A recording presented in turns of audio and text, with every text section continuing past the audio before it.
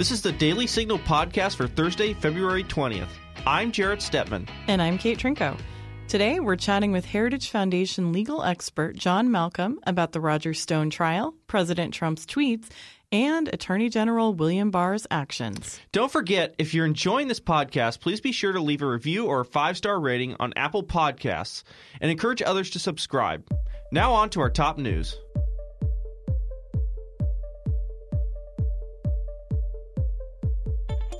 A top Pentagon policy official who warned against withholding aid to Ukraine resigned on Wednesday at President Trump's request. Undersecretary of Defense for Policy John Rood wrote in his resignation letter, "It is my understanding from Secretary Mark Esper that you requested my resignation from serving as Undersecretary of Defense for Policy. Senior administration officials appointed by the President serve at the pleasure of the President, and therefore, as you have requested, I am providing my resignation effective February 28th, 2020.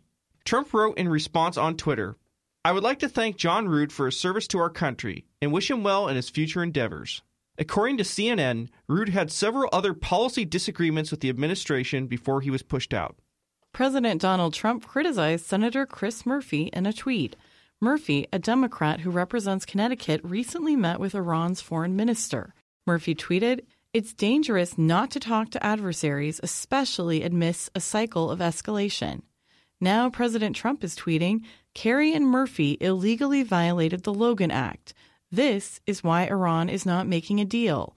Must be dealt with strongly," and attaching to that another tweet by Judicial Watch's Tom Fitton that suggests Murphy and former Secretary of State John Kerry should be prosecuted. Kerry communicated with Iran prior to the U.S. withdrawing from the Iran deal, urging Iran to stay in the deal.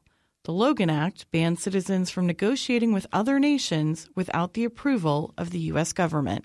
Former Illinois Governor Rod Blagojevich, whose 14-year prison term for various corruption charges was commuted by President Trump, called himself a freed political prisoner at a press conference on Tuesday. In a video posted by ABC 7 News, Blagojevich thanked Trump. Let me just say a couple of things. First of all, the obvious I want to say, and then I know I speak for Patty and Amy and Annie, and obviously for me. We want to express our most profound and everlasting gratitude to President Trump. How do you properly thank someone who's given you back the freedom that was stolen from you? He didn't have to do this. He's a Republican president. I was a Democratic governor. And doing this does nothing to help his politics. President Trump is a man who is tough and outspoken, but he also has a kind heart. And this is an act of kindness, and I also believe it's the beginning of the process to actually turn an injustice into a justice. China has kicked out 3 Wall Street Journal reporters. The reason? An op-ed in the Journal that none of the reporters had anything to do with. The opinion piece, written by Walter Russell Mead, was headlined, "China is the real sick man of Asia," and featured criticism of how China has handled coronavirus. A China Foreign Ministry spokesman said, per the Journal, "Regrettably, what the Wall Street Journal has done so far is nothing but parrying and dodging its responsibility, and the Chinese people do not welcome those media that speak racially discriminatory language and maliciously slander and attack China." Secretary of State Mike Pompeo said in a statement, "The United States condemns China's expulsion of 3 Wall Street Journal foreign correspondents. Mature, responsible countries understand that a free press reports facts and expresses opinions. The correct response is to present counter-arguments, not restrict speech. The United States hopes that the Chinese people will enjoy the same access to accurate information and freedom of speech that Americans enjoy." Next up, we'll talk to John Malcolm, a legal expert at the Heritage Foundation, about the Roger Stone trial and President Trump's comments. If you're tired of high taxes, fewer healthcare choices, and bigger government, it's time to partner with the most impactful conservative organization in America. We're the Heritage Foundation, and we're committed to solving the issues America faces. Together, we'll fight back against the rising tide of homegrown socialism, and we'll fight for conservative solutions that are making families more free and more prosperous. But we can't do it without you. Please join us at heritage.org. So today, Roger Stone, whose exact connection with President Donald Trump is a little confusing, but who has known him for many years and has engaged in conversations with him, is supposed to be sentenced after being convicted on various charges, including witness tampering and lying to prosecutors. Trump has been tweeting about Stone's possible sentence and jail time, and that has ignited plenty of controversy. Joining us today to unpack all this is John Malcolm, who heads the Meese Center for Legal and Judicial Studies at the Heritage Foundation. John, thanks for joining us. Good to be with you, Kate. So let's start at the beginning here. What exactly was Roger Stone convicted for? All right. Well, Roger Stone, first of all, is a longtime Republican operative, and he's a somewhat bizarre guy. He literally goes back to the Nixon days. In fact, he has, I believe, tattooed on his back an image of Richard Nixon. So he's known, which I would imagine, is not a popular tattoo image. Yeah, well, no, I wouldn't think so. But he's happily married, and I assume his wife likes it. And he's known Donald Trump a long time. And in the run-up to the election, Roger Stone was making public statements about stuff that WikiLeaks had and would be releasing. At the time, the head of WikiLeaks, Julian Assange, was holed up in the Ecuadorian embassy in London. And it appears to be no question that Roger Stone was trying to reach out to WikiLeaks to get to Julian Assange, to find out just what dirt they had and what they were going to be releasing and when they were going to be releasing it. And he was communicating with some people in the Trump campaign. Some have suggested directly with Trump that, he knew what WikiLeaks was all about. Congress ended up having hearings on all of this, and Roger Stone testified. And for reasons that frankly escape me, Roger Stone said that his contact with Julian Assange was through a New York radio show host named Randy Credico. Credico had done a radio interview with Julian Assange. Apparently, as it turns out, when Special Counsel Robert Mueller got emails and text messages from Roger Stone, that his attempts to contact Julian Assange, and it's unclear he ever actually succeeded in contacting Julian Assange, was not through Randy Credico. It was through a guy named Jerome Corsi, who apparently has a history of laying out conspiracy theories. And so when Roger Stone went to Randy Credico when he said, you need to tell Congress, you need to tell the FBI, you need to tell them that you were my contact with Julian Assange, or else you should just take the fifth and not say anything. Credico refused to do this. He said, look, they're going to find out that I haven't had anything to do with Julian Assange other than the fact that I did a radio interview with him once, and I'm not going to lie. At which point Roger Stone said, you should prepare to die. And by the way, I'm also going to take away your therapy dog, Bianca. And since you can't get by without Bianca, then, you're going to be in a world of hurt. Now, just a side note, not only is this a complicated soap opera, but this could only happen with someone like Roger Stone, who, as you said, is a notorious operative. Absolutely. Now, Randy Credico testified at trial back last November, and Stone was convicted of obstruction of justice and witness tampering and making false statements to Congress and to the FBI. For his part, Credico has written a letter to the sentencing judge, Judge Amy Berman Jackson, and has said, I didn't take any of these threats seriously. I mean, if he'd gone out and said something publicly, somebody else might have hurt me. That worried me a little bit. But, this was a bellicose tirade. These are his words. And it was just Stone being Stone, all bark and no bite. And he has, in fact, recommended that Judge Jackson not send Roger Stone to prison. All right. That all leads up to what happened with these sentencing recommendations. Right. So let's talk about that. Sure. Last week, President Trump tweeted out a news story from the Daily Caller, which said that the prosecutors had recommended up to 9 years in jail for Stone. Trump wrote, "This is a horrible and very unfair situation. The real crimes were on the other side, as nothing happens to them. Cannot allow this miscarriage of justice." Was it inappropriate for Trump to share his view here? inappropriate? Quite possibly. I mean, I wouldn't have done it if I were him. Not just because of that. He created an appearance as if he was attempting to interfere in a politically sensitive case.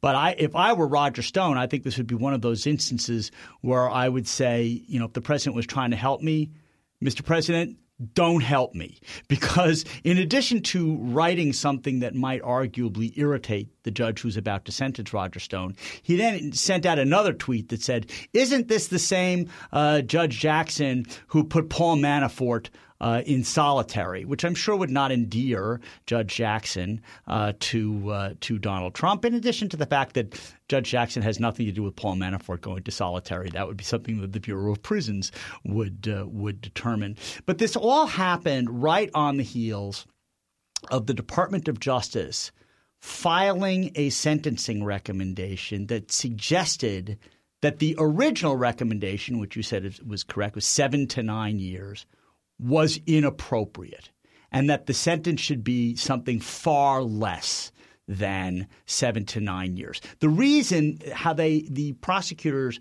got to the 7 to 9 years is they have these federal sentencing guidelines, which are all advisory. The judge doesn't have to pay attention to these sentencing guidelines, but they're advisory.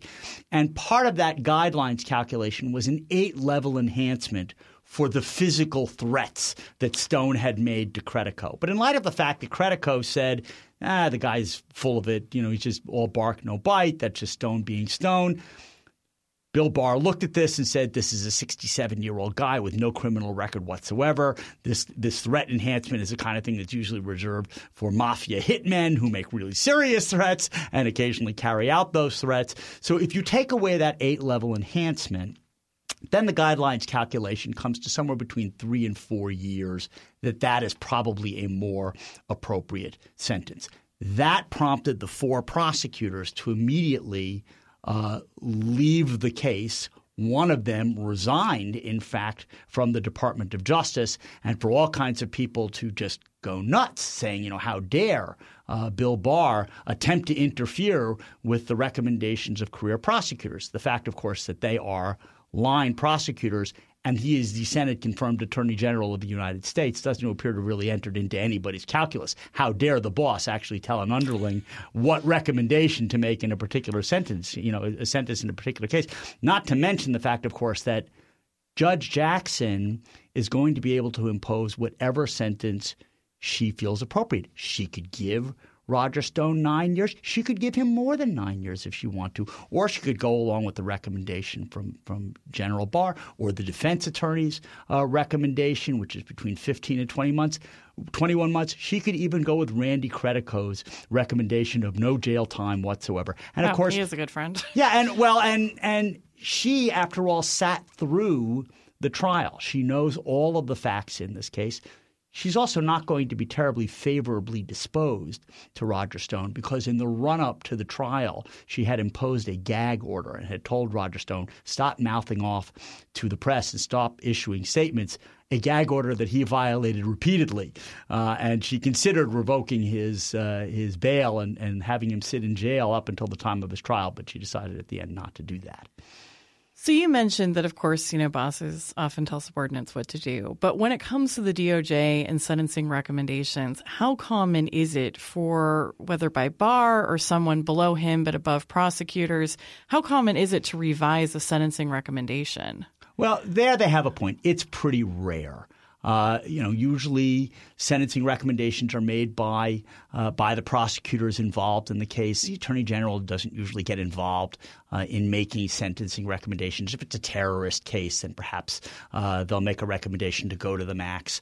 But Barr is saying that he felt he was misled by the prosecutors. There was obviously some kind of consultation before this original recommendation was filed. There's been some notion that perhaps they misled General Barr as to what recommendation they were going to make. And at the end of the day, it is up to Attorney General Barr to determine what he thinks is fair. It's entirely whether he should have done it or shouldn't have done it it's a matter people can debate. But it's certainly within his prerogative to do it. And frankly, a 9-year sentence for a 67-year-old man with no record whatsoever and in a nonviolent defense strikes me as a former prosecutor myself as being a bit harsh. So to return to Trump's tweets, is there any history of presidents getting involved when an individual is being sentenced like this? Or, the general reporting here is, this is unprecedented, Trump's DC, et cetera. Is that actually historically warranted, that level of surprise that he spoke out like this? Well, presidents don't usually get involved in sentencing recommendations. They have their own way of dealing with these sorts of things. So, for instance, George W. Bush, after Scooter Libby was convicted and he was sentenced to prison time, President Bush commuted Libby's sentence. He left his conviction in place, but he said, you're not going to go to jail. Actually, President Trump has now pardoned Scooter Libby. They don't usually say anything in advance of the sentencing as to what sort of a sentence somebody ought to get. I wouldn't say it's completely unprecedented, though. I remember in one of the President Obama opined that if the Gitmo detainees, Khalid Sheikh Mohammed and his cohorts were proven guilty, that they should get the death penalty. That caused a certain amount of problems because the president is directly involved in appointing people to oversee proceedings down in Gitmo. So he caught some flack for making that, and all kinds of motions were filed by the defense attorneys saying that now the death penalty should be off the table because President Obama had said that. That's the only instance that I can recall in which a president has weighed in advance of, in that case, even a trial, much less a sentencing. But that doesn't mean that it hasn't happened before. It probably has. Senate Minority Leader Chuck Schumer, a Democrat who represents New York, wrote to the Justice Department Inspector General Michael Horowitz asking for an investigation. He wrote in a letter to Horowitz, "This situation has all the indicia of improper political interference in a criminal prosecution." Do you think Horowitz is going to investigate this? Well, they might launch an investigation into it to see whether there were any departmental guidelines that were violated. I don't think at the end of the day he's going to find any. Both General Barr and President Trump have said that they did not communicate with each other about the case. And in fact, General Barr has said that the revised sentencing recommendation had been prepared and either had been filed or was about to be filed before the president tweeted out what he did. And he has somewhat pushed back rather strongly, actually, on the president by saying that presidential tweets in pending Department of Justice cases, quote, make it impossible for me to do my job. Now, the president has the right to his Twitter account just like anybody else. But again, I don't think that he particularly did General Barr any favors, and I don't think he did Roger Stone any favors. So as you mentioned, there does seem right now to be some tension between Barr and Trump. And after, as you said, Barr mentioned the tweets were making his job impossible. Trump told reporters on Tuesday that he was making Barr's job harder, and he called himself the chief law enforcement officer. So what exactly should the relationship between a president and the head of the DOJ be? Well, that has changed over time. So under the Constitution, it is the president under Article 2 who has the duty to take care that the laws be faithfully executed. There has been an attorney general for as long as we've had a U.S. government. It was one of the very, very first cabinet positions that was created. But since Watergate, there has been a particular sensitivity about the White House being involved in particularly sensitive DOJ cases. And so there have been allegations of attorneys general being improperly influenced by presidents. So Senator Schumer is now saying this about Bill Barr and President Trump. Others said it about Jeff Sessions and Donald Trump. Famously, Eric Holder referred to himself as Obama's wingman when he was attorney general. I think that, look, the president, he's the one with the constitutional authority to do this. I suppose that would give him a very strong argument that he could outright dismiss a case if he wanted to. In terms of taking an action that he could take constitutionally. It does not mean that he wouldn't pay a political price for doing that, and perhaps should pay a political price for doing something like that. But in terms of, does he have the authority under the Constitution to do it? Yeah, he's the person that has the duty to take care that the laws be faithfully executed. Okay. 2,400 people who say that they are former Justice Department officials have signed a petition calling on Barr to resign. They write, although there are times when political leadership appropriately weighs in on individual prosecutions, it is unheard of for the department's top leaders to overrule line prosecutors who are following established policies in order to give preferential treatment to a close associate of the president, as Attorney General Barr did in the Stone case. Has Barr done anything wrong or anything that leads to a fair case for asking him to resign? No. I've looked at that list. I actually know a decent number of people who signed that letter. I was disappointed to see their signatures there. Again, it's not only Attorney General Barr's prerogative to file his own sentencing recommendation, but in the case of a 67-year-old individual with no prior record who's convicted of a nonviolent offense, to come in and say that a 9-year sentence is too harsh, I think is an appropriate thing to do. This is the same General Barr who is being attacked, who the department has now just announced that Jim Comey was not going to be prosecuted for leaking, that Andy McCabe, the former acting FBI director, is not going to be prosecuted for allegedly lying to the FBI. General Barr, who pledged during his confirmation hearing that he was going to allow Bob Mueller to do his work completely unimpeded, and then released virtually the entire Mueller report that was prepared, even though that was a confidential report prepared for General Barr, that he could have said, "Thank you very much for your report. I'm not releasing it to the public." He even permitted the Roger Stone case to go forward, and all he has done is suggested a sentence of 3 to 4 years might be more appropriate than a sentence of 7 to 9 years. So when he was doing all of these things, probably, in fact, undoubtedly against the personal wishes of President Trump, nobody is praising him. But when they do something that is more in the direction of showing some leniency towards Roger Stone, everybody calls for his resignation. In fact, Senator Elizabeth Warren calls for him to be impeached, and Representative Maxine Waters in California has called for him to be disbarred and for him to share a prison cell with President Trump and Roger Stone. I'm waiting for somebody to suggest. Sitcom. Well, no one has yet suggested drawing and quartering Bill Barr, but I assume that's coming next. I'm sure it's just a Twitter eruption away. So to go back to the Stone trial itself, there's been calls for a new trial. There have been accusations that the jury for the Stone trial was biased.